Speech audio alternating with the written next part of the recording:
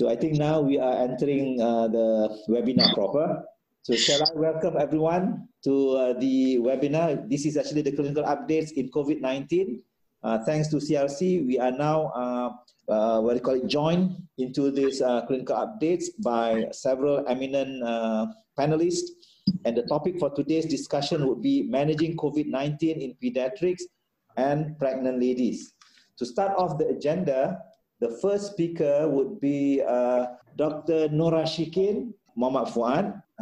She's actually the head of Department of Obstetrics and Gynecology of Sungai Buloh, consultant obstetrician and gynecologist, and she would be joined by Dr. Nurhana Muhammad Kasim. Are you there, Dr. Nora Shikin, Dr. Nurhana from Sungai Buloh? You are there? Okay, give us a wave. Okay, that's it. And the topic that you'll be presenting today is mothers with COVID-19. So without further ado, can you start off the session over there in Sungai Buloh? Over to Sungai Buloh now. Thank you, Shamsha. I would like to allow Dr. Nurhana to do the presentation. Thank you. Good afternoon, everybody. I'm Dr. Nurhana from ONG in Hospital Sungai Buloh. Basically, I'm going to present about one of our cases. I think it was the first patient with COVID positive. He ended up performing a cesarean section for her. It's one of the first patient. We've had a total of 8 patients who has delivered in our center. 7 of them were by cesarean section and only 1 had vaginal delivery, which we delivered by vacuum extraction. 4 of them were COVID positive, the rest were PUI. Our patient was Madam N. She was a 31-year-old lady who came on the 17th of on the 18th of March 2020. She was a Gravida 2 Para 1. When she came to us, she was 36 weeks plus 5 days period of amenorrhea. Her complaint was a history of 2-day history of fever, cough and myalgia on the 17th of March. She had a previous scar in 2015, cesarean section for breech and preeclampsia. She also has maternal obesity with a BMI of 29.2 kg per meter square. She has anemia in pregnancy, just mild one with HbF 9.8.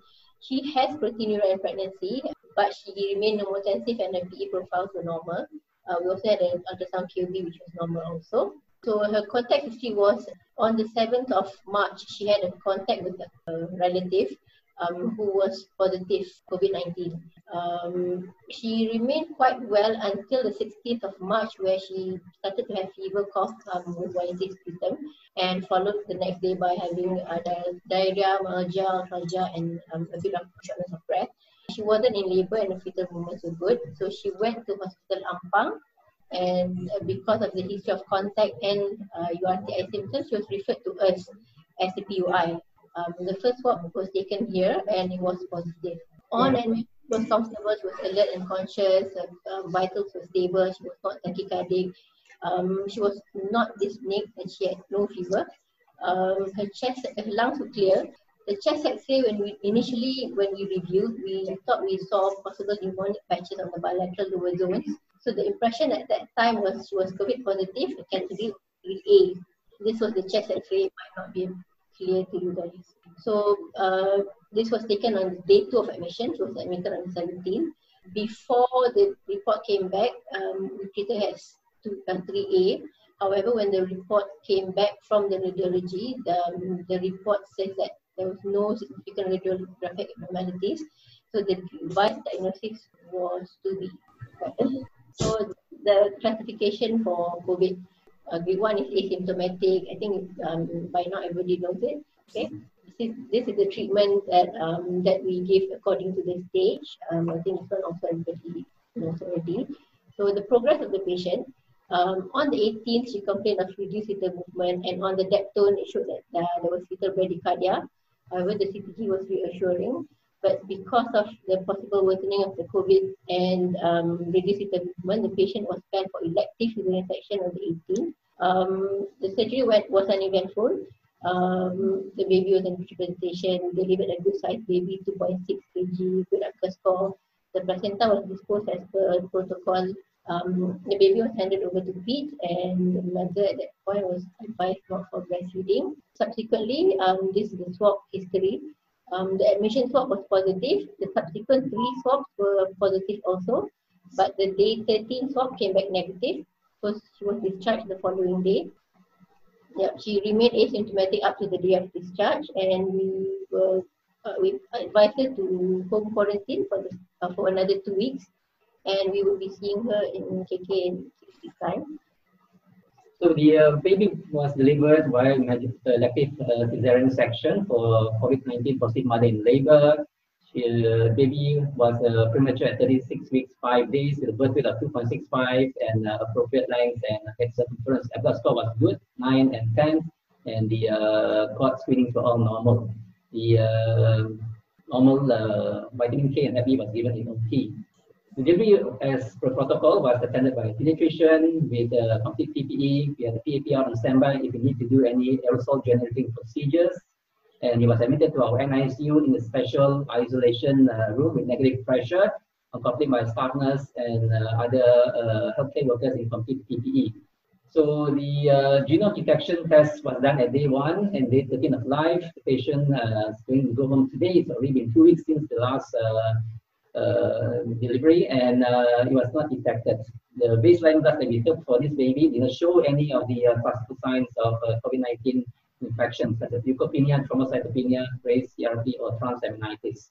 The nursing care was done as per routine, and feeding and vital signs monitoring was with PPEs in the isolation room. And after the first week of life, the baby was ported in the quarantine area out of the isolation room, as the babies need to actually drop out of the isolation rooms once they are much better and the the PCR test is negative. And like I said, the baby was successfully discharged without any issues at 2 weeks of life. So far, the cumulative pediatric COVID-19 patients in Sungai Buloh, we have 3 units of COVID confirmed mothers, which turned out to be negative. In the general pediatric side, infants number 6, we have a few toddlers, up to 7 of them, and the more than 4 years old, total 9. So we have a total of close to 25 patients in Sungai Buloh Hospital itself. These are some of the blood investigations for the pediatric COVID-19 positive patients in Sungai Buloh. The first 2 was the cluster of patients from the Chinese cohort from Singapore. This one, plus the one in Langkawi and Seremban, was our first write-up for the initial 4 pediatric patients in Malaysia. And they were all quite asymptomatic. And as you can see from the current cohort that we have up to number 22, most of them did not have much of leukopenia. And no thrombocytopenia noted. The CRP was not raised in all of them, and the ALTs and ALTs transaminase were all normal. So all the babies remained asymptomatic. We do have 1 patient who had pneumonia, 2 actually, that we transferred to HKL, because here in Sungai Buloh we're taking the stage 1 and stage 2. Once they reach stage 3, we certify our care to HKL, as they have intensivists there and much more attention there. But so far, most of them have been asymptomatic, except the 2 patients that we sent to HKL about a week ago. Thank you. Now we'd just like to share some of our experiences, that things that we encountered along the way, questions that arose. So basically, it's all this timing of delivery, mode of delivery, about the consent, what happens to patients who are in imminent vaginal delivery, patient of unsure status, what kind of PPE is required, where to deliver, who to attend the delivery, and all that. Okay, so basically, all these questions are addressed in the guideline. Now there's the latest edition 5, which came out I think about 25th of March. I just would like to highlight a few. All designated hospitals which deliver any PUI or COVID patients should have an identified labor room, preferably with negative pressure ventilation to manage PUI and confirmed patients. And you should also have a designated OT. It shouldn't be a common OT with non-PUI patients. Patients in labor should be offered cesarean section as a mode of delivery until more evidence on safety of vaginal deliveries is established. Handling of bodily fluids, specimens including placenta and patient's apparel should be handled based on standard universal precautions. So breastfeeding should ideally be deferred until confirmatory diagnosis excludes COVID infection in mother. This is the delivery suite in the COVID ward. This is for patients who are actually, according to the guideline, if they are admitted 6 p.m. or more, with imminent delivery and there's not enough time for you to get to OT, you should have a designated delivery suite. And this is one that is basically outside our PAC. In the parking lot, we made a tent where patients who come with forcefully who might not even have time to go to the COVID ward, so they will be delivered outside.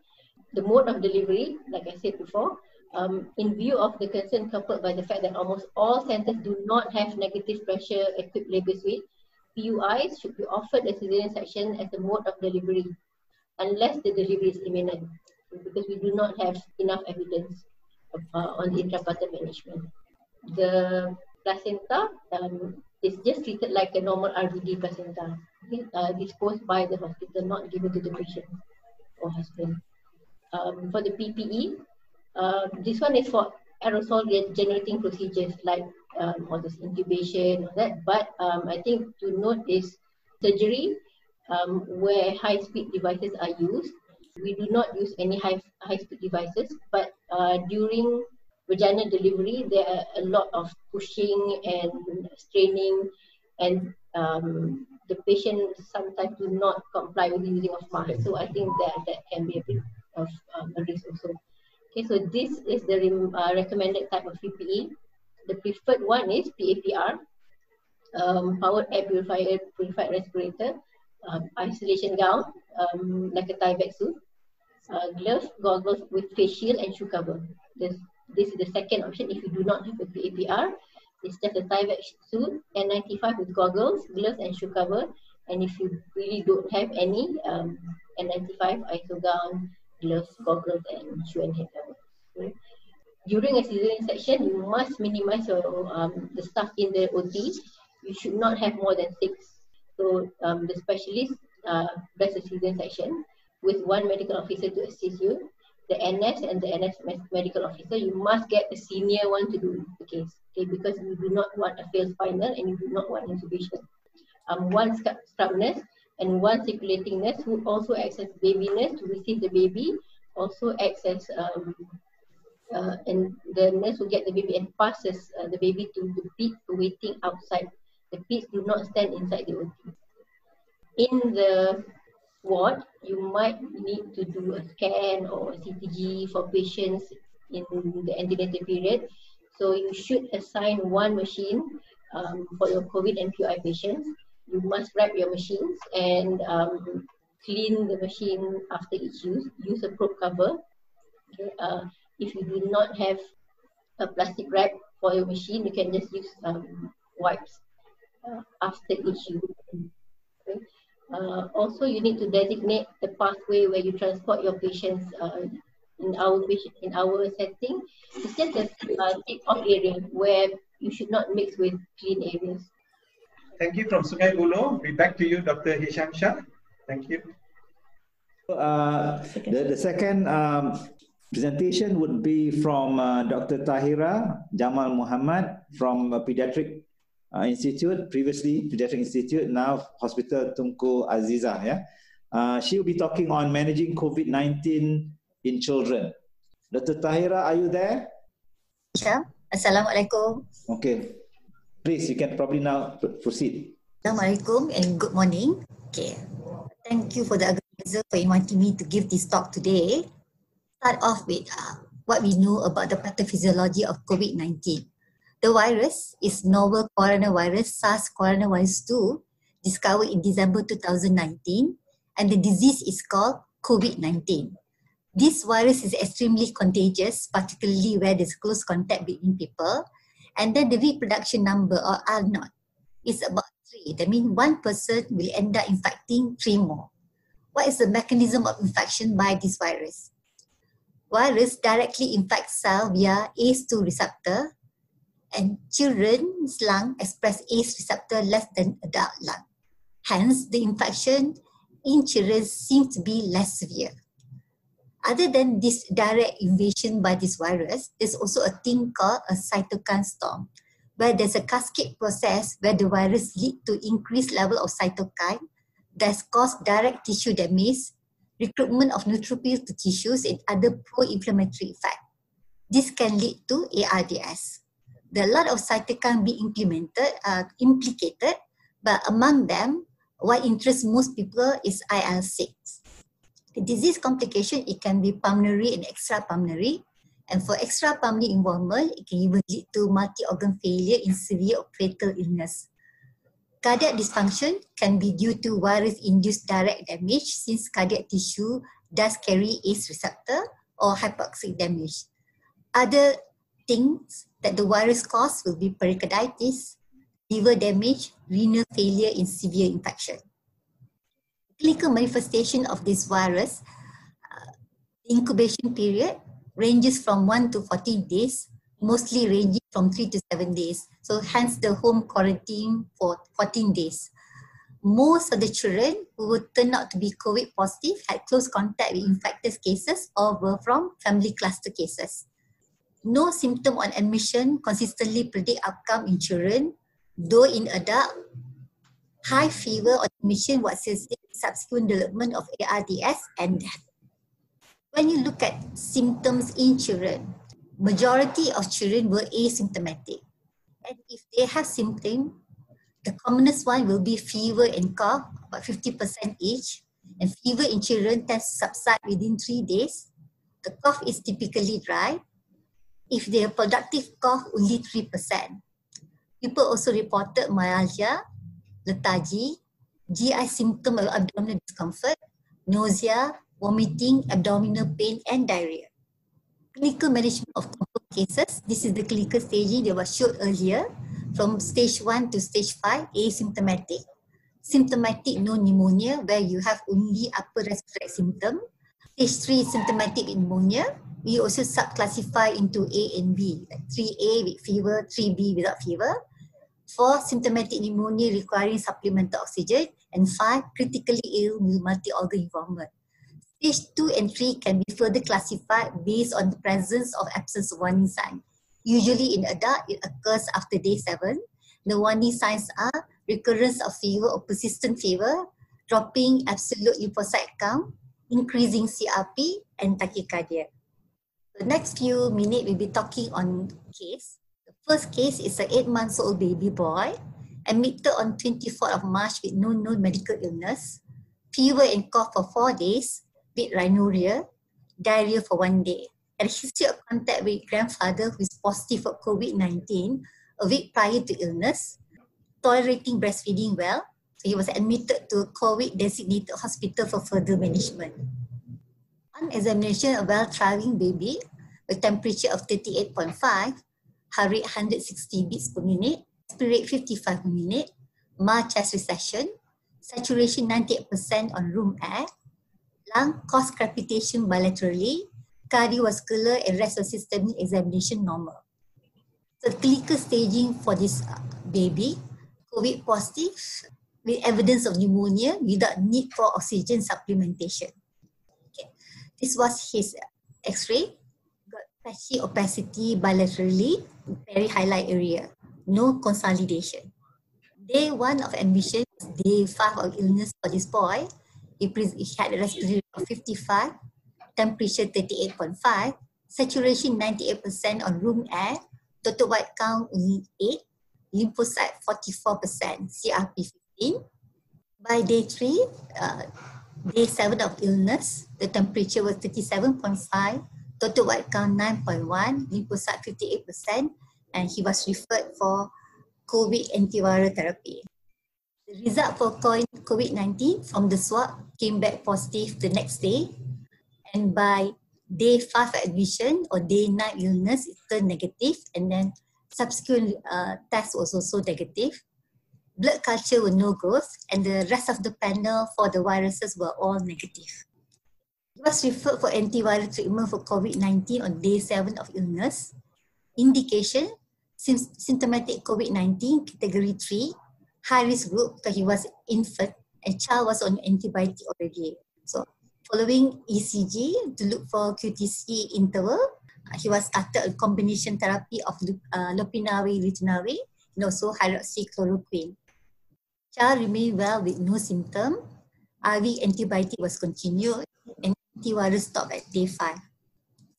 Second case, a 10-month-old baby, boy, date of admission 26th of March, presented with fever and cough for 8 days, initially treated as URTI by KK in discharge home, presented to another hospital for tachypnea on 26th of March for 1 day.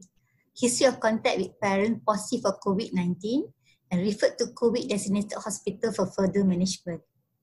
He was born borderline pram, 36-week, birth weight of 2.1 kilo with G6PD deficiency.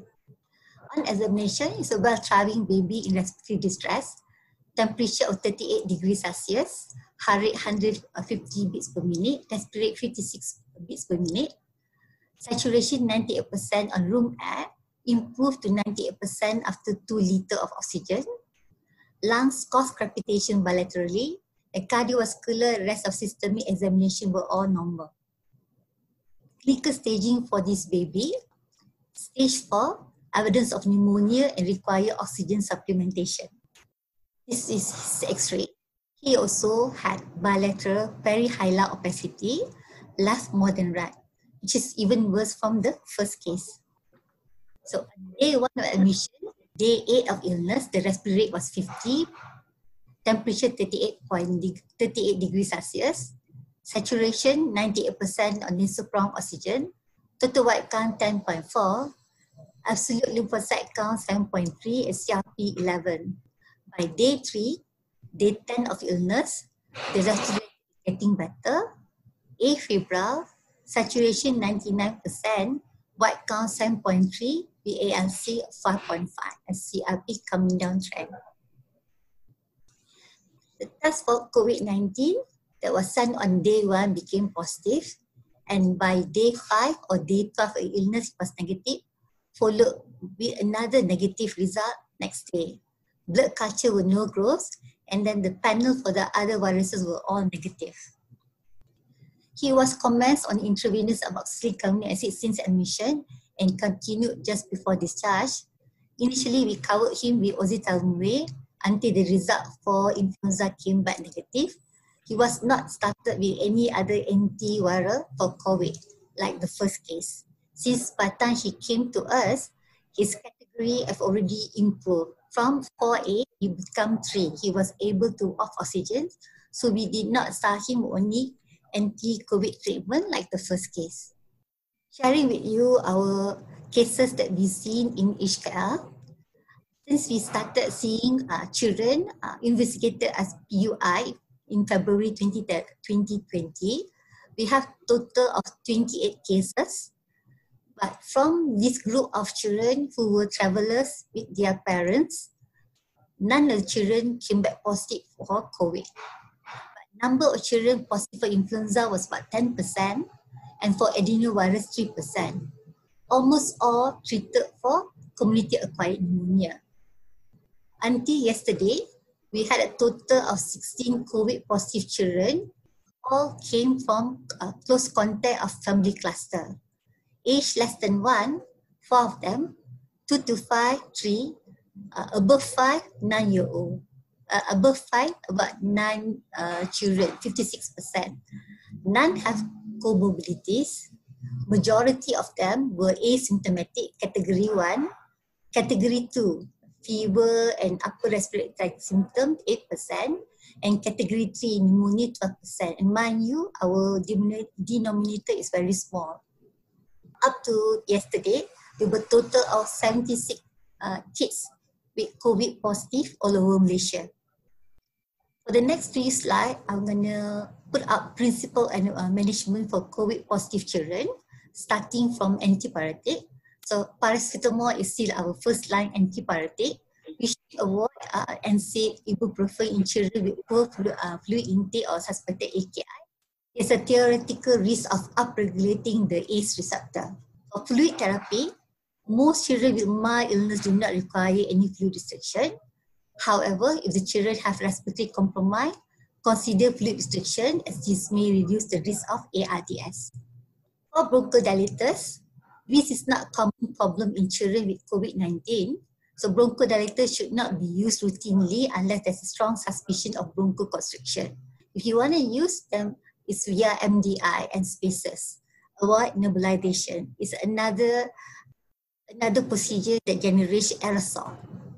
For antibiotic, used in children with comorbidities, and if they are unusually sick at day 1 of admission, or if they are not showing improvement by day 3, particularly fever or still on oxygen, or if they have pre-CRP or WBC, especially beyond day 7, that is the critical period. And if you follow the adult guideline, to anticipate the cytokine storm, we can have this baseline serum ferritin, D-dimer, and LDH. Antibiotic is also indicated if the feature of sepsis or if the child having productive cough. How about use of antiviral and immunomodulators? So there was no proven efficacy of any drug for human as of March 23rd, 2020. Chinese guidelines for COVID-19 suggest using chloroquine, traditional Chinese medicine, and for anti-IL-6 drug, tocilizumab, as an anti-inflammatory in patients with extensive lung disease, severe illness, and elevated IL-6 level. This recommendation, however, are not yet supported by robust clinical evidence. However, your combo HIV drug, lopinavir, ritonavir, was widely used in China, but the first ever randomized control trial involving 199 adult patients in China yielded no benefit. Time for clinical improvement and mortality at 21 days, there was no difference between cases and control.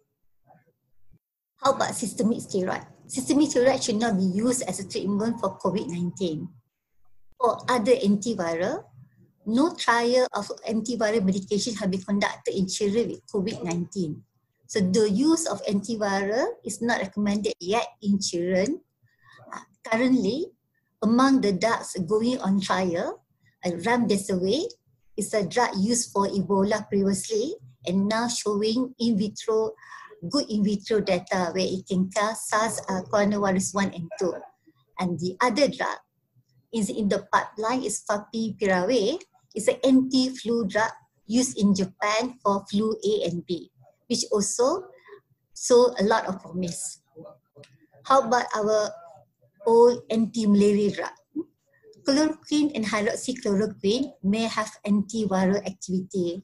The mechanism for this is unclear, but in vitro studies suggest it may modify virus receptor binding by interfering with the alkalization of the phagolysosome.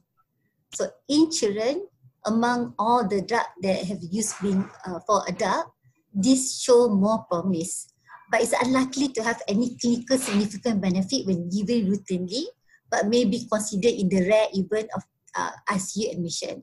But as we all know, this drug was first licensed to be used in human in World War II. So it has its all side effects. So you have to do ECG to look for QTc interval. It's it need to precaution if you have diabetes. It need to have look for retinal problem, and so on. And also a lot of drug-drug interaction, especially if you're using it with Kaletra or lopinavir, ritonavir.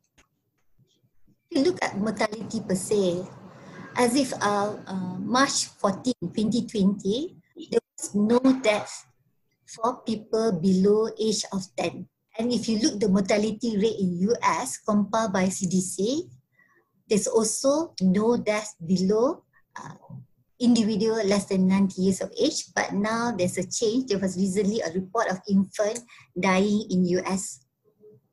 And you look at children and severe COVID-19, there's a respiratory review of large group of children from China. Total children, 2,143 of them. Severe disease or category 4 is about 5.6%. Critically ill, category 5, about 0.6%. And one death among a 16-year-old adolescent. There are 5 key principles for good practice during the pandemic. One is reassurance. So if we have not convinced yet, children have milder disease compared to adults. In Italy, among 22,000 people with COVID-19, there were 1,625 deaths, but none in people younger than 30 years. In China, among 2,100 134 children with COVID-19, only one died. We need to actively involve our parents, especially parents of children with comorbidity, because they also need this reassurance. And as the disease evolves, we might see new things. We are not sure yet how our children with comorbid will perform if they are infected with this virus. So when they are in the hospital, we have to advise them the use of masks, wash hands, and during this MCO, try not to overfeed our children and make them obese, and not expose them to smoking, so that if they get this virus infection, they will not have it quite bad. Number 2, minimize spread of virus in hospital by managing the children and adults in same facility, so we can maximize our resources, PPE in an isolation room, and also minimize spread in community by having good infection control procedure even at home. Even though children have mild diseases, but they seem to secrete their virus in their oropharynx and also their nose quite longer. So they might be implicated in continued transmission in the community. The other thing will be sharing data and knowledge. Like now, we have to regularly see our MOH website for COVID-19 update and also the other guidelines. Okay, this is my last slide. Thank you. I've not been to the hospital for many weeks now. I'm stuck in Putrajaya. Thank you for updating us from your experience dealing with babies, children with COVID-19. So next in the agenda is the update on post-delivery of a baby from the first case. For this, I think I would like to invite Dr. C. Kui Ching, our neonatologist, and also the head of department of pediatrics in Hospital Sungai Buloh. Dr. C, you got the Zoom webinar to present. Thank you, Dr. Hisham. Hi, and good afternoon, everyone. We have discussed about the case just now on the first case that was delivered from a COVID positive mother on the 18th of March. And that was our first COVID positive mother who delivered in this hospital. Subsequently, there were 3 other mothers with COVID positive confirmed cases who delivered in this hospital, all by cesarean section. And so far, we have close to about 9 PUI cases which was also delivered in this hospital so far. We have seen some horizontal transmission of cases from the community. We have a day 20 of life baby who was also COVID positive and so far has been asymptomatic. And I think in Ipoh, they have a day 12 of life baby who was also admitted for the same reason. So the issues with the handling of perinatal COVID mothers is the degree of what they call it, healthcare personal protection that you need to have, and to arrange or to put your resources in place so that it is a seamless process that will benefit both the mother and also the baby and the healthcare worker. I'm lucky because the Hospital Sungai Buloh is actually 100% COVID hospital. So we do not have any non-COVID cases here. And our core business is just COVID patients, whether it's from the maternal side, the neonatal side, or the pediatric side. Plus, the patients who are stage 3A and above are sent to Hospital Kuala Lumpur for better management.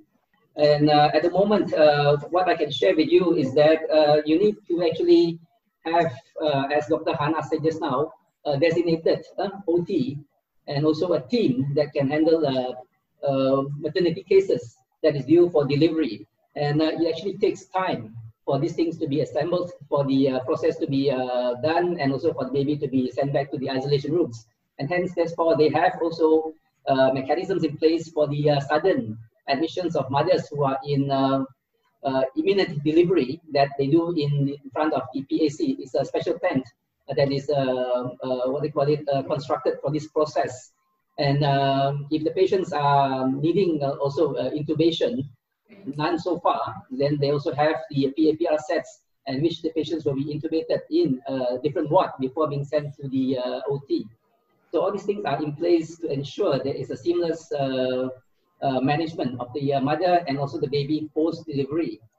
Now, a few things about the neonatal resuscitation that we need to have in place. Things will change a bit.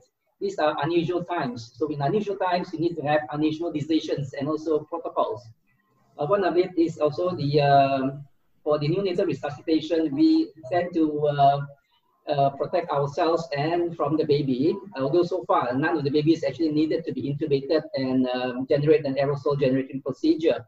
In the case that the baby needs to be intubated, then we have a PAPR on standby, and this thing should be done actually in a negative pressure room. And at the same time, we also have viral filters for our PPVs, you know, our self-inflating bags. I think not many of us use slow inflating bags, and you should have a viral filter there. And most of the equipments need to be disposable equipments. I think we thank the ministry for providing us some of these equipments that we can actually use in those circumstances. And we also avoid NIVs and also high flow nasal cannulas in this group of patients because it is supposed to be aerosol generating. And for those which we need to intubate, our ventilators devoid of any humidifiers. Again, it's also an aerosolization of the gases and it can be hazardous to the staff in the NICU. And for suctions, we need to use in-line suctions or closed system, and we do not do open suctions. And if you have your GlideScope or video laryngoscopy, that will be an added advantage in this time of pandemic. And our team for intubations are limited numbers. We have a specialist on standby. We have a senior MO who can intubate. And we chose the most experienced of the group that can attend the delivery. And we try to put any staff who has comorbidities. For example, if they are pregnant or they're immunosuppressed, to be in the team. And we have defined roles for them during the procedure, so that everyone knows what is going on. And this is very important as you are dealing with a potentially hazardous patient. There is planning before the patient is delivered. There should be good communication during the resuscitation process. And everyone from the leader to the other two assistants should have good communication roles. There's also sometimes good cognitive aids that we put at the side of the resuscitation table so that everyone can look at it from time to time, especially when you are down up, you are hot, sweaty, and sometimes you can't even breathe properly. You know, you need to have aids to remind you on the certain steps that you need to take. And that we provide at the delivery area, whether it's for cesarean, and in the rare circumstances of one patient which we delivered through a vaginal delivery. And so far, we have no issues with the PPE supply in this hospital. And that is the first thing that we highlight to all new personnel entering the NICU, that you must protect yourself first and learn to don and doff and use the required PPEs in any situation, and so on and so forth. So based on that, so far we have good outcomes in all the 9 PUI cases, and the three COVID positive mothers with their babies. One of them has already been discharged, and 2 are still in the ward. I think that's my update for the neonatal part of this teleconference. Thank you. Thank you very much, Dr. C. I think this is actually a very novel situation for everybody. This virus is actually unknown, and how we address the virus is actually something that none of us have actually been prepared for, in a sense. I think taking cognizance from our experience with SARS before this and MERS-CoV, and also, you know, the preparedness of our people in the front line, I think we have actually stepped up to the challenge. Just now we heard from Dr. Tahira how we manage children with COVID in our midst, and also you have actually first-hand experience of how you handle babies born out of mothers, you know, with COVID-19. And it is very gratifying to note that babies born in this scenario can be, you know, are well, and it is also very encouraging to note that they are on the way to recovery and they have been discharged.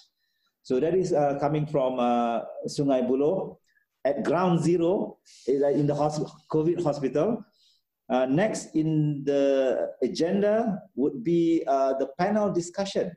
I think for the past couple of days, and we've collected questions from people, And then as we go along, listening in to the discussion from Dr. Norashikin and Dr. Nurhana from the ONG department in Sungai Buloh, talking about mothers with COVID and how they delivered these mothers.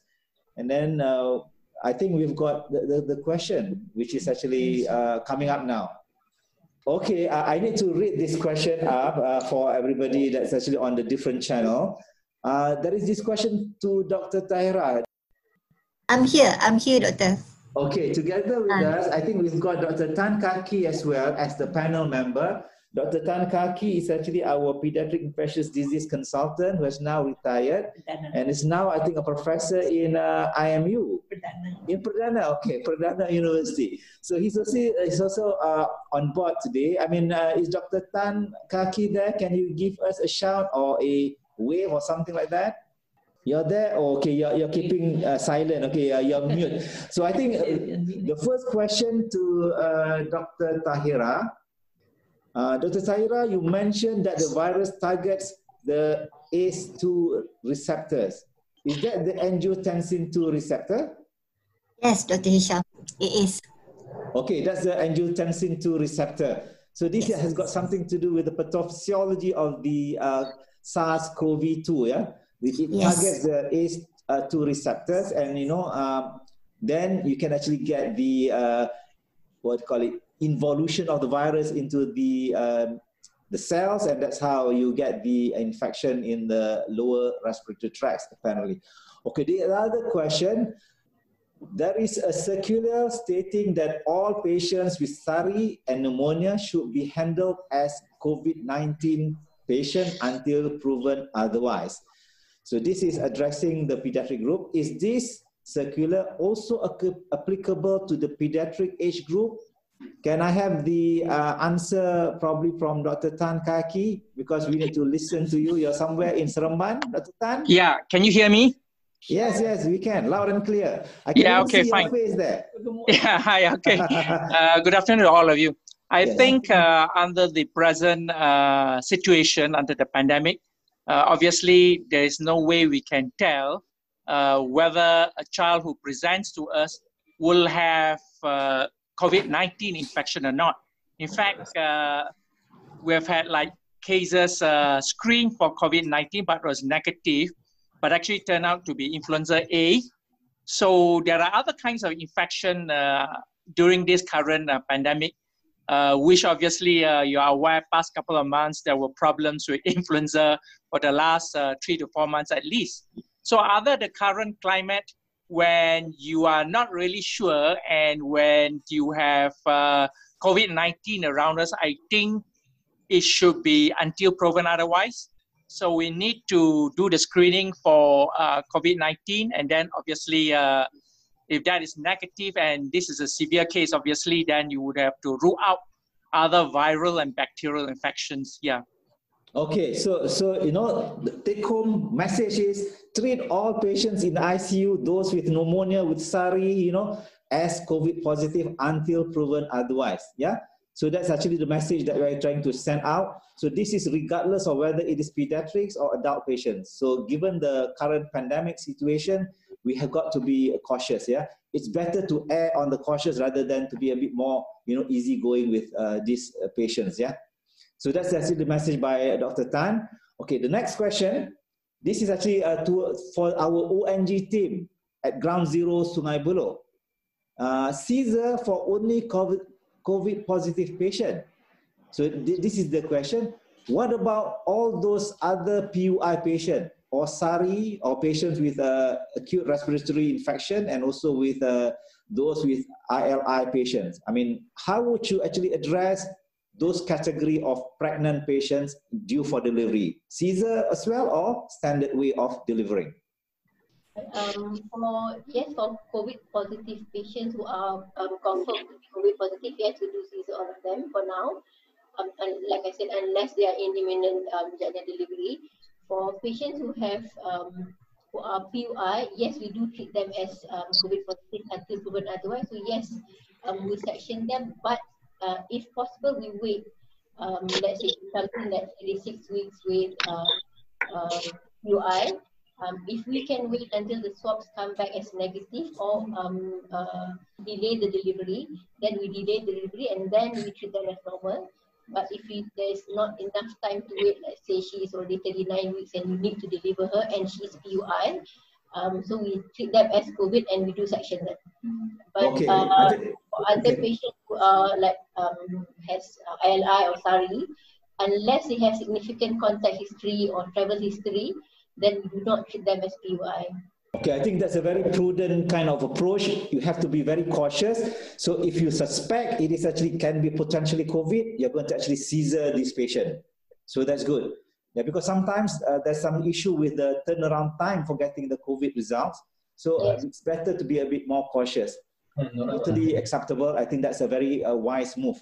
And you should be also quite careful when you're dealing with a potentially COVID positive patient into surgery, because that's where you can probably get the aerosolization, and the healthcare workers need to be a bit more cautious. Yeah, precaution because you guys are the front line and we cannot afford to get any one of you to fall sick. So please stay strong and please stay safe, people on the ground. We salute your work over there. Okay, for the next question, this is with regard to breastfeeding, yeah? Because any chance for the MOH to improve guideline in managing breastfeeding for suspected and confirmed cases of COVID-19 in mothers and babies? Who would like to pick this up? Can I give the ONG side to answer this? Thank you, please. Yeah, Dr. Nora here. Dr. Nora, okay. Yeah, regarding this question, of course, if you ask that whether there's any chance of not, of course, there's always a chance for the Ministry of Health to improve the guidelines. But as for now, we do not have enough data. Although WHO can give some data to us, but the data is still not strong enough for us to ensure the safety of mothers and babies regarding breastfeeding. And of course, working under the umbrella of KKM, we follow the KKM guidelines. And as when the guidelines is going to change, then we will change our practice. Whatever it's now, we are dealing with a bug which we are not sure of what is the disease progression. Therefore, we do not want to take any unnecessary chances on our own population. Therefore, please, I really hope that those people who are asking me a lot of these questions on breastfeeding, please understand the situation that we are in now. We are not dealing with something that it is tangible, which is sure of. We are not. We can't take these chances on mothers and babies. And because of that, of course, Ministry of Health will change the guidelines in accordance with WHO, but probably in the near future. Yeah? Okay, thank you. Okay, would Dr. C would like to add on to that? Yes, Dr. Isham. At the moment, the evidence from the SARS back in 2003 shows that none of the mothers who were pregnant and had delivery, there was no vertical transmission from that year. And the evidence also from the breastfeeding from that time, 2003, did not show any transmission through the breast milk, and the breast milk samples were all negative. And we are seeing some early evidence from a few case reports that the breast milk is actually also negative, apart from the placental swabs, the amniotic fluid swabs, the vaginal swabs, all were negative. What we are worried about in Malaysia is the horizontal transmission from the mother to the baby. If the baby is sent to the mother in the ward. Of course, the British and the Canadian guidelines advocate the use of masks and cleaning the breast before the baby is latched on. But those kind of evidence at this time of pandemic, can be quite arbitrary and may not be something that is in line with infection control. So until more evidence comes out from more centers, especially those one advocating liberal use of breast milk and everything, then at the moment I think we are taking it safe and following the 5th edition of the ministry guidelines. And at the moment, so far, we have not had any horizontal transmission from these practices by keeping the baby from the mom and so on and so forth. But some of the evidence that occurred from the SARS time when there was a debate about these practices was that the use of pasteurization of breast milk. it may be something which is practical and solves the conundrum of this breastfeeding issue in a viral pandemic like this. That is my opinion in this matter. Thank you. Okay, take-home message is continue to breastfeed the babies, please. I think the benefit outweigh whatever risk. No?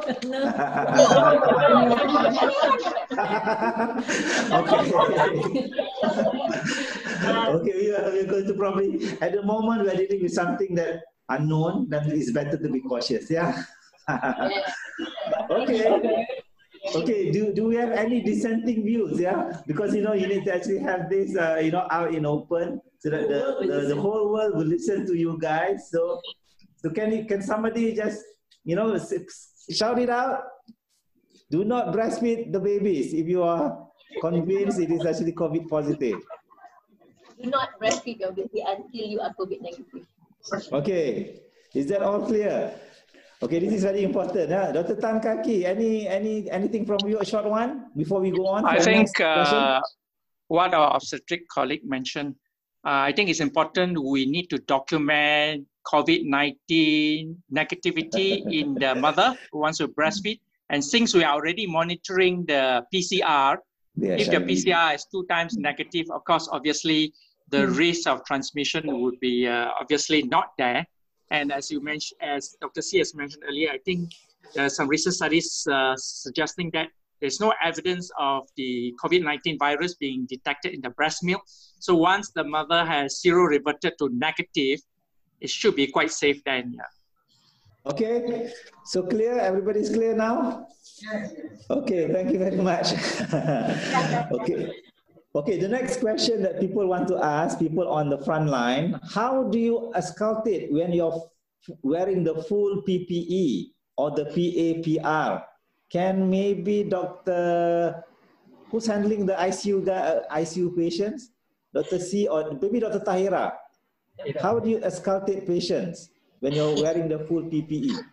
I've not personally used PAPR, but if you're using full PPE, you can still able to auscultate quite well. PAPR, I have no experience, Dr. Hisham. Okay, PAPR is the one with that tubes coming out from the head. Yeah, at the back. Yes, is that, yes. Yeah. I've never used that before. So, Dr. C, have you actually used that before? Not at the moment, Dr. Hisham, because all the babies have not needed any intubation. But we stand by at the OT if we need to. And in the time that they are, waiting for the PAPR to be on, they are ready with the embu bags and the whether you can see this or not, that's a PAPR. Maybe the obstetrician in the maternity OT, have you used this? Anesthetist. Are you using the PAPR? We do use PAPR, but while doing the cesarean section, so auscultation was an issue. But when you use your PPE and when you see COVID patients, sometimes you do need to auscultate. But you have to remember that your stethoscopes are clean until you touch the patient. So you clean your equipment in between the patient, and that your teeth is clean, so there's no issue. You can put in your stethoscope under your PPE. And then after you examine the patient, you have to sterilize the equipment again. Like I said, the sterilization of equipment just now. Okay. You can't wrap your stethoscope, but you can clean your stethoscope afterwards. Yeah. We can't hear you quite clearly. I mean, can you actually bring the microphone nearer to you? Yeah. So what I'm trying, the thing that I can listen here is actually saying, Dr. Hannah saying that you have to clean your stethoscope before using the stethoscope on your patients. In between patients, you do have to clean all your equipment actually. So okay, that is the take-home message. Clean your stethoscope and then do it properly, because otherwise you'll be actually transmitting the virus from one patient to the other. Okay, that is actually standard of care, especially now.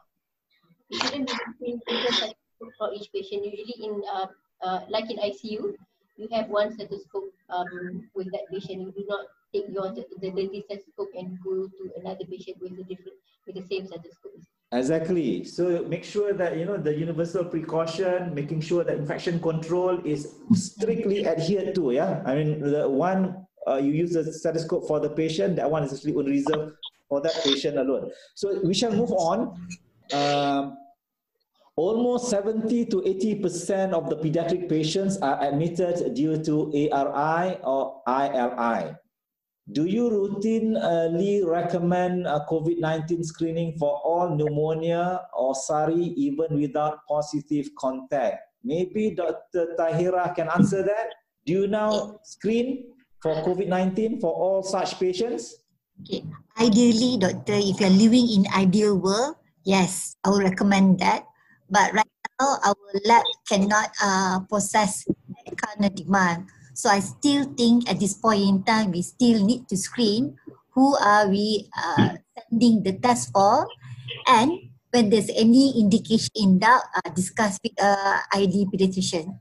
Okay, I think now the index of suspicion must be very high. If you suspect this one may be a COVID-19, you would do the screen.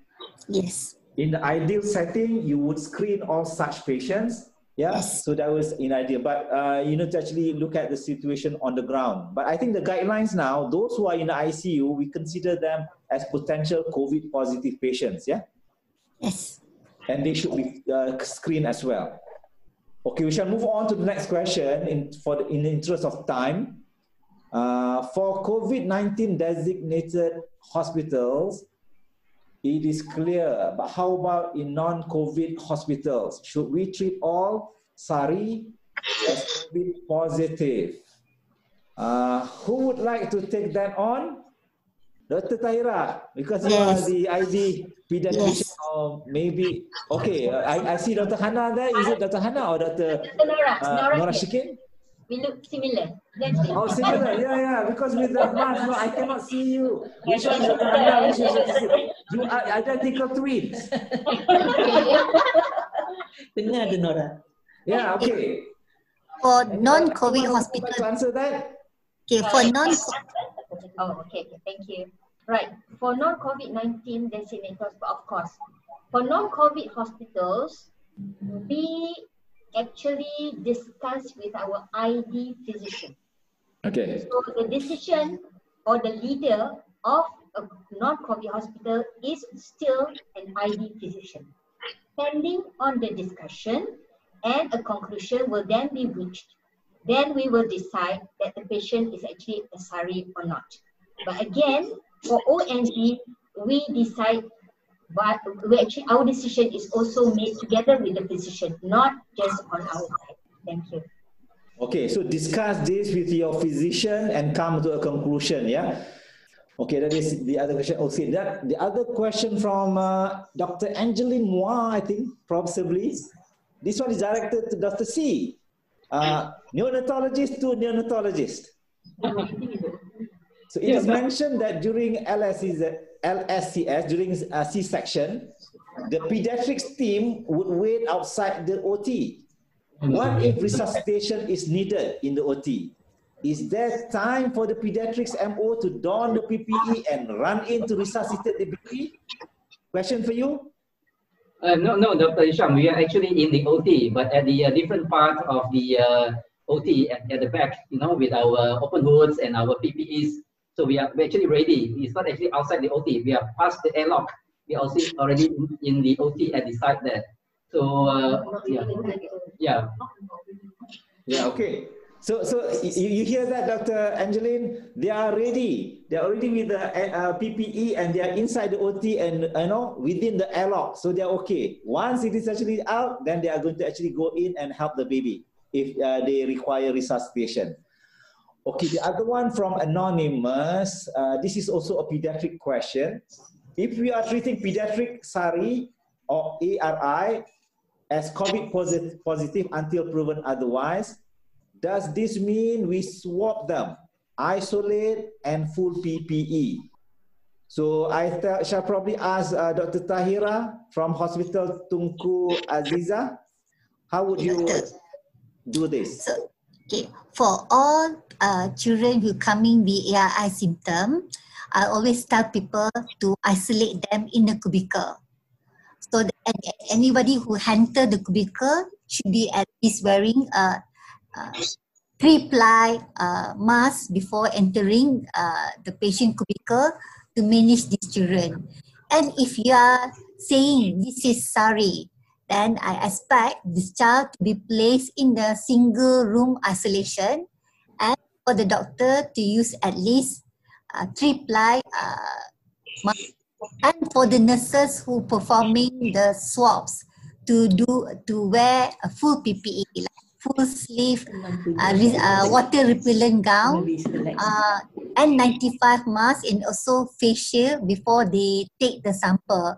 So that if the test came back positive, we don't have to close ward or close the hospital. Okay. So that's actually the way we handle patient was suspected with COVID positive. Okay, the other question, we've got a lot of questions. We've got 60 questions and the numbers are climbing.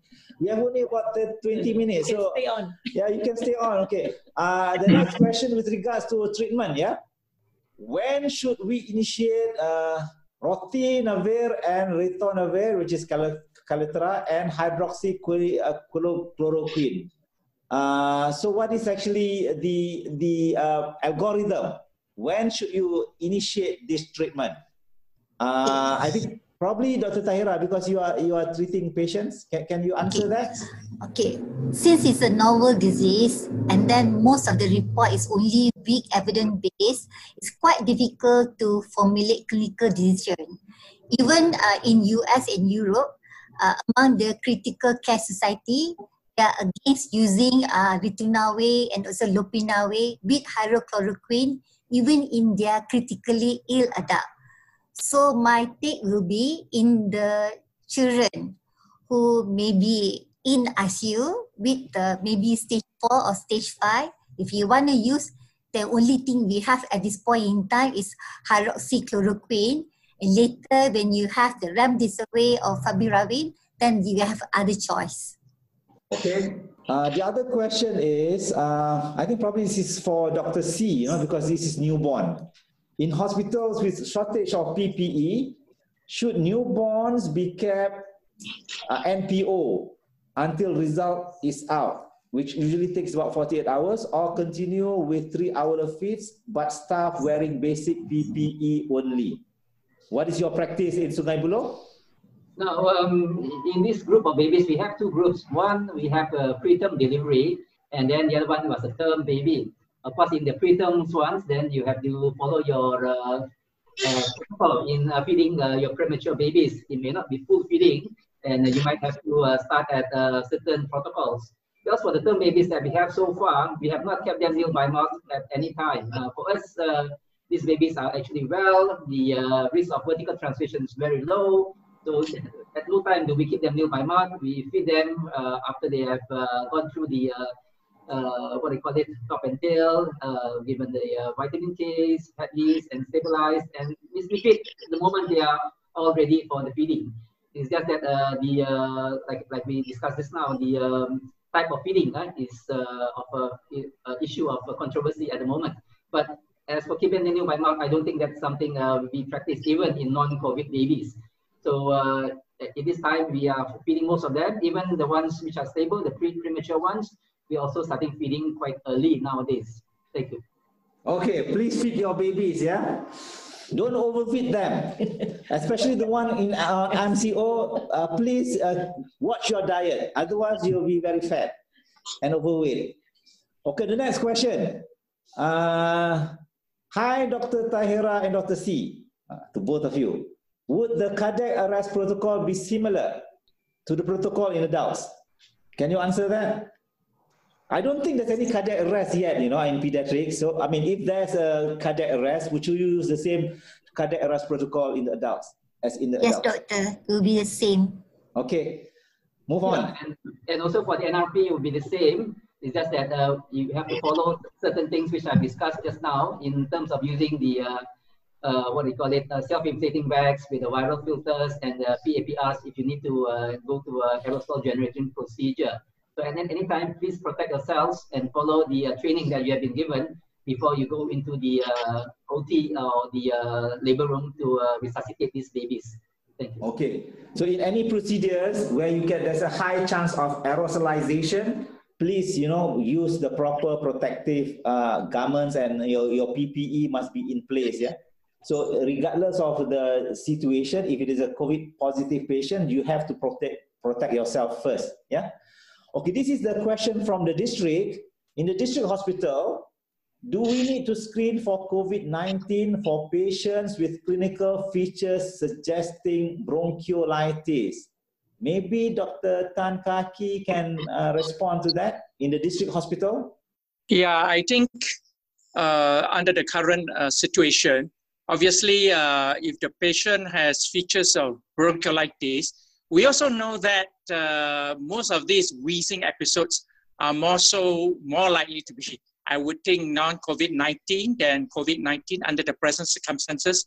Most will present with consolidation rather than air trapping. Should you screen for COVID-19? I would say if you are quite comfortable with the clinical diagnosis of bronchiolitis, probably I think the most common organism will still be RSV, followed by influenza virus infection. But having said so, we cannot exclude the possibility of community transmission, which does happen across the country, we know from our data. I would like to say this would be a case-to-case basis. Probably would have to discuss with the ID pediatrician before a decision is made, because testing kits are quite limited. Of course, it would be ideal to test those kind of babies as well. But we go by the most common organisms for bronchiolitis would still be RSV. Okay, so that's the question. I mean, the commonness is still RSV, but depends. If you are coming from a COVID positive area, red spot, then I would presume that you want to screen these babies with bronchiolitis. Yes. Or with, yeah. Okay, so clinical judgment is very important. If you have a high index of suspicion this might be a COVID positive, then please do screen these patients for COVID-19. Okay, the next is actually for non-IT hospitals, how to handle all the BHT records written in the PUI wards. Should we copy it and dispose those contaminated documents? Okay, this one is actually people concerned with the paper document, whether can the COVID-19 virus, can SARS-CoV-2, survive the paper. Maybe Dr. Tan Kaki can advise us on that. Do you think you need to, decontaminate or sterilize the documents or what? There is an interesting study from US CDC, and also some studies from the National Center for Infectious Disease in Singapore, I think published about 3 weeks ago. There seem to be good clinical evidence to suggest that there is heavy contamination in the room of patients with COVID-19. I think these are already proven. So obviously there is a risk of contamination of the records. So if it is a paper record, well, how do you disinfect it? It can be quite tricky. But some studies from University of Nebraska Medical Center seems to suggest that ultraviolet light will be able to kill the virus. Okay. So that could be one approach. Can I ask Sungai Buloh and HTA? I mean, how do you deal with the records? How do you handle the contamination issues on the formats and also in the wards of patients with COVID? Is there any standard operating procedures? Yeah, Doctor. Since we are looking after the cases in HKL, the old building, so we are using a lot of paper in BHT. So the trick is not to bring all this BHT paper inside the patient area. It's all left outside. You only go in with your stethoscope and nothing else with you. So everything is outside the green zone, not yellow or red zone. So then your records will not be contaminated. Okay, that's another way.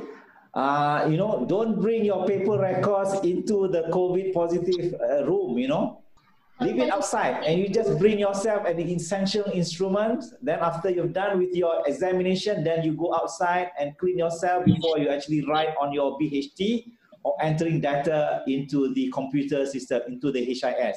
Is that the same way for in Sungai Buloh? PUI. Yeah, okay, or the PUI as well.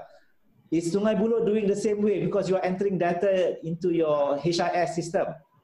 From Sungai Buloh, Yes. basically we do the same thing. We do not bring any notes into the dirty areas, the contaminated areas. So if we do need to write anything, or if the patient needs to write something, what we do is they write on a piece of paper in the room, and we sort of stick it on the glass wall. So the person outside will have a view of the notes, and if the notes are inside the room, we dispose and destroy the notes in the room. So whatever notes that are written, we write on a piece of paper, stick it on the glass wall. The person outside, which is not contaminated, copies the notes. If you need. Okay, so that's another way. So you separate those who are inside and the ones who are outside. So you can actually make sure that the contamination is within only that restricted area. So that's another strategy. So we move on.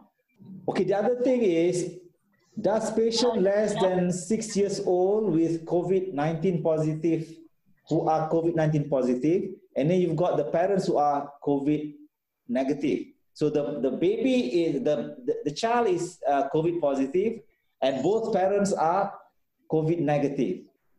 How do you handle this patient? Who is taking care of the patient then?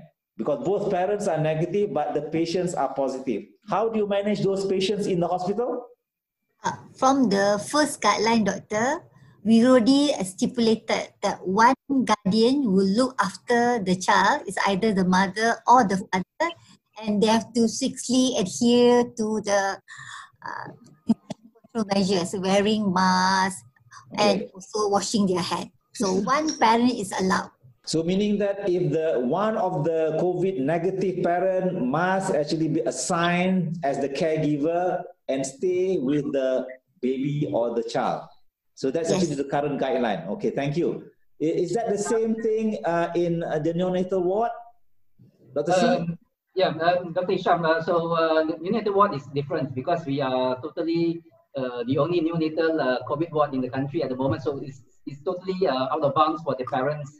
But we do send them images from their phones so that the mom can have a look. So until they are clear, they can't see the babies.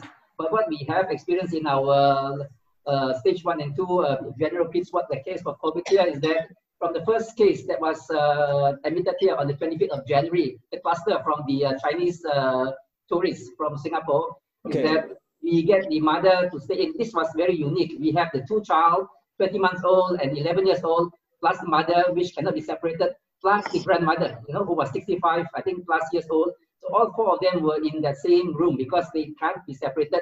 Of course, the elderly grandmother has to be taken care of by the mother, and then the other two kids just couldn't leave the mother. So the mother initially was negative. Of course, after staying there for close to 2 weeks, she also became positive. So despite whatever measures we have in place about the mask and about hand washings and everything, it's just very difficult for parents, especially when you have a child who is actually positive, but you are actually negative, and you have no one to actually take care of your kids. So at any stage, we have a lot of variants of these arrangements. We even have, Caucasian parents who are actually positive, with one child who's positive, but two other children who are negative. So they all together come in the same room, because who wants to take care of your child if you have direct contact with a positive case, isn't it? So that is the interesting facts about pediatric wards compared to the adult wards, where you can actually isolate everyone based on their condition. But in pediatrics, you have to take it as a case-by-case basis, and every day it's very interesting to see how the family dynamics actually play out in this COVID era. Thank you.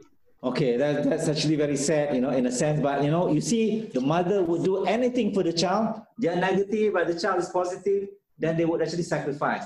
So that's why we should value our mothers. Okay, just a message, in between. Okay, the other thing that people were asking, this is an anonymous question. If we were to treat all SARI patients in ICU as possible COVID, does that mean we can't use non-invasive ventilation if these patients require such support? And are we supposed to intubate all patients who require intubation, all SARI patients? Can anyone answer that?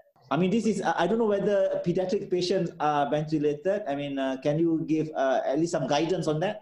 The reason why people are afraid to use NIV is because it might also generate aerosol. So there's a risk for healthcare worker. But saying that, we must do what is best for the patient. So if you think the child need intubation, then go ahead. If you think the child can have NIV and there's nothing except for SARI, no close contact with any adult come positive, or no history suggests that this can be a potential COVID, then we can manage the child as we manage any other child with pneumonia.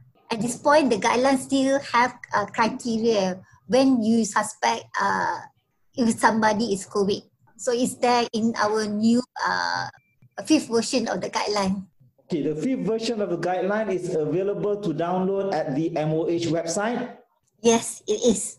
Okay, please go to the MOH website and download the guidelines, which is actually freely available. Yeah, as much as possible, the guideline says that you should not use non-invasive because there is a risk of aerosolization. But I mean, if you need to intubate the patient, then we use the invasive, the NIV. Yeah.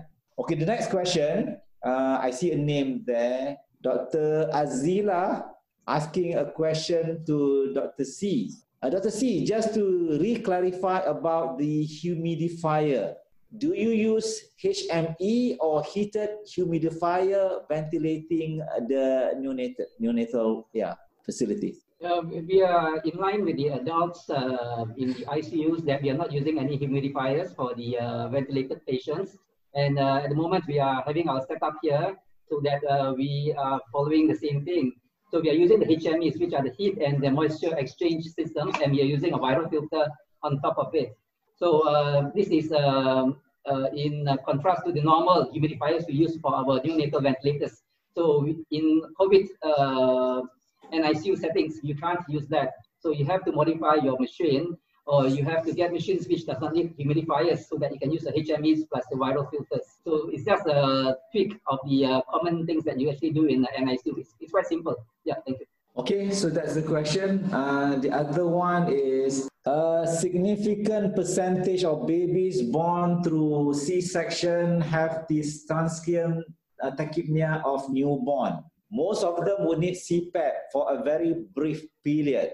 So this is for the neonatologists. Would you intubate them or offer this group of patients CPAP?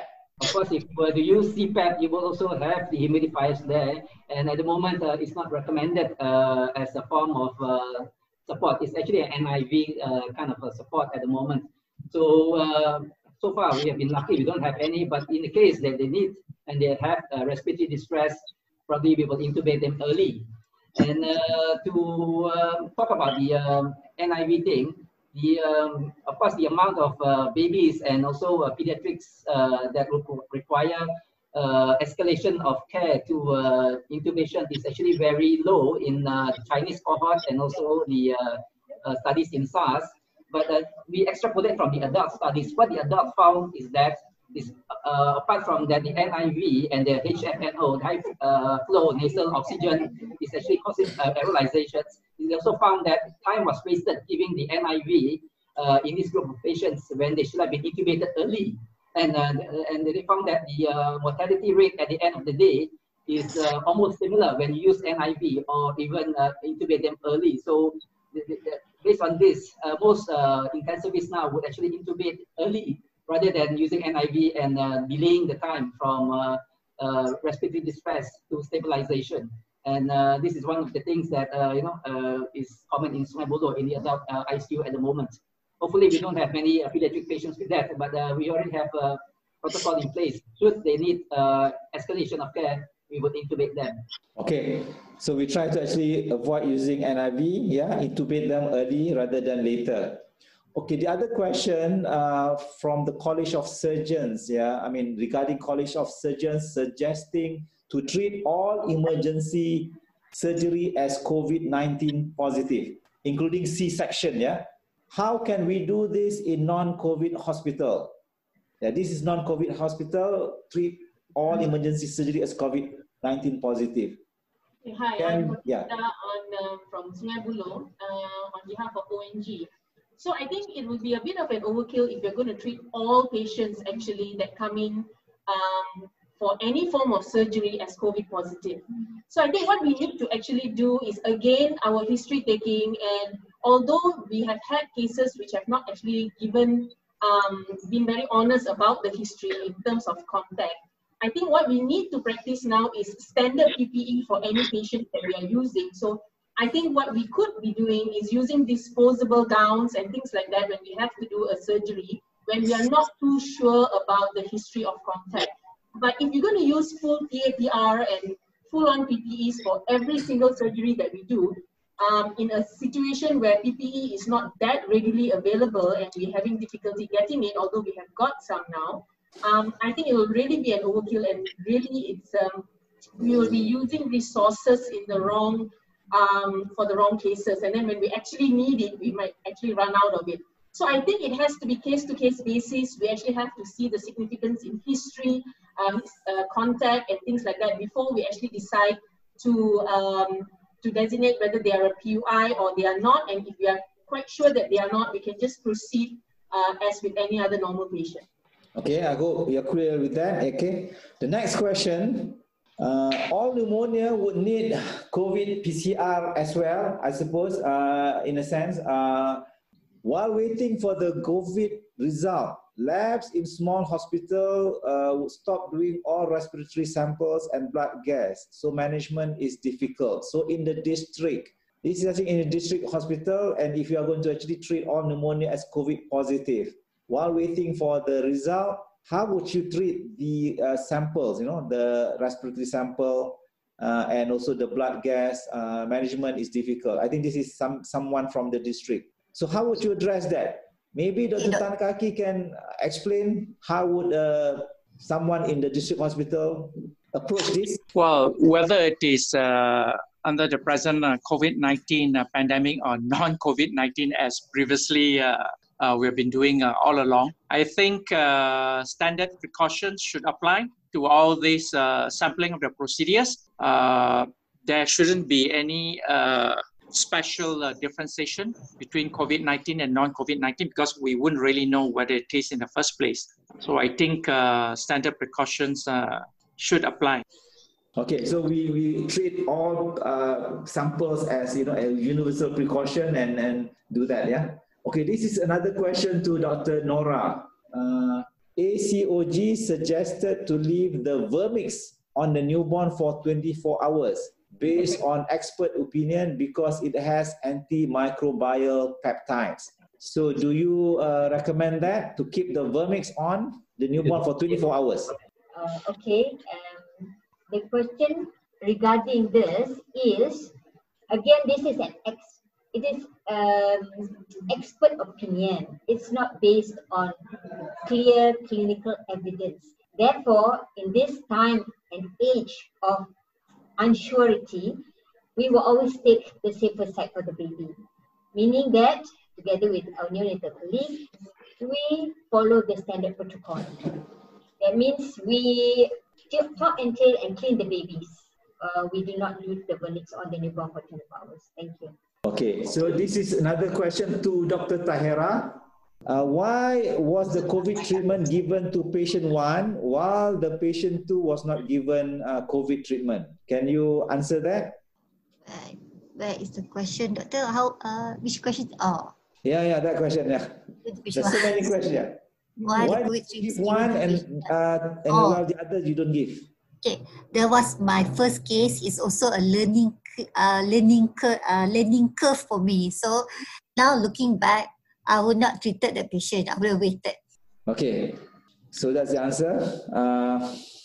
I'm just trying to choose the system will only choose those for one patient on top. The similar one they go down, so not so many priorities. So maybe we can close 1 or 2 more questions. We can close. Okay, we'll see 1 more or 2 questions because it is rolling up. I'm not sure which one. It's not stopping. My eyes are getting tired. Okay, the other one is, when do you discharge COVID-19 positive postpartum lady? Yeah, when do you discharge COVID-19 positive postpartum baby? When the swabs become negative. Okay, when the swab becomes negative, 24 hours apart. Okay, so that's the other one is actually using does humidifier use on nasal prong cause aerosolization? So humidifier use on nasal prong, does it cause aerosolization? Of course it does. If you're using the high flow nasal cannulas, it's same like your Vapotherm or your humidified high flow nasal cannula that you're using already in your NICU. So if you're using just nasal prong, without humidification at 2 liters and below, that should be okay. But you're using humidifiers along with it, then of course it generates aerosolization, and that's not recommended. Okay, I think we are short of time. Unfortunately, I know. I mean, there's a lot of questions there. You know, it is rolling up and down. What is going to happen is we are going to actually collect the question, and we're going to actually answer the question and put it up in the website for the experts to actually give the answer. And you all can actually go to the website and see the questions. We also have the summary of the discussion. Okay.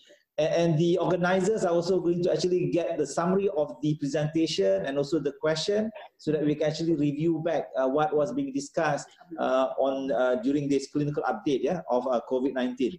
Thank the international audience. So I think I would like to thank everyone, especially those who are coming from abroad, the international audience, for joining in the discussion.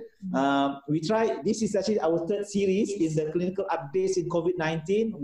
We're going to do it every week. 5 continents. And we are seeing that there's a lot of interaction over 5 continents. Watch our summary. Yeah, and they're also looking and learning from the summary. I think that's a very positive thing coming out from this COVID-19, because this is something very new, and sometimes experience of people are not well documented and also shared.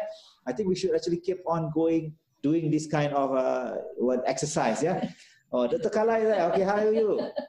Okay, I think last but not least, I would like to thank all of our panel members today, Dr. Nur Ashikin, and also Dr. Nurhana, and also Dr. C in Sungai Buloh. Stay strong. Keep up the good work. We thank you. And also Dr. Tahira Jamal Muhammad in Hospital Tunku Aziza and in Kuala Lumpur, and also Dr. Tan Kaki, who's joining us from Seremban, from Perdana University. Thank you very much for actually contributing to this very useful discussion. We hope to see you guys again next week for another segment of our updates in COVID-19. So, Assalamualaikum and good afternoon. Thank you, everyone. Keep safe. Stay at home. Stay strong for Malaysia. Thank you. Bye. Bye. Bye.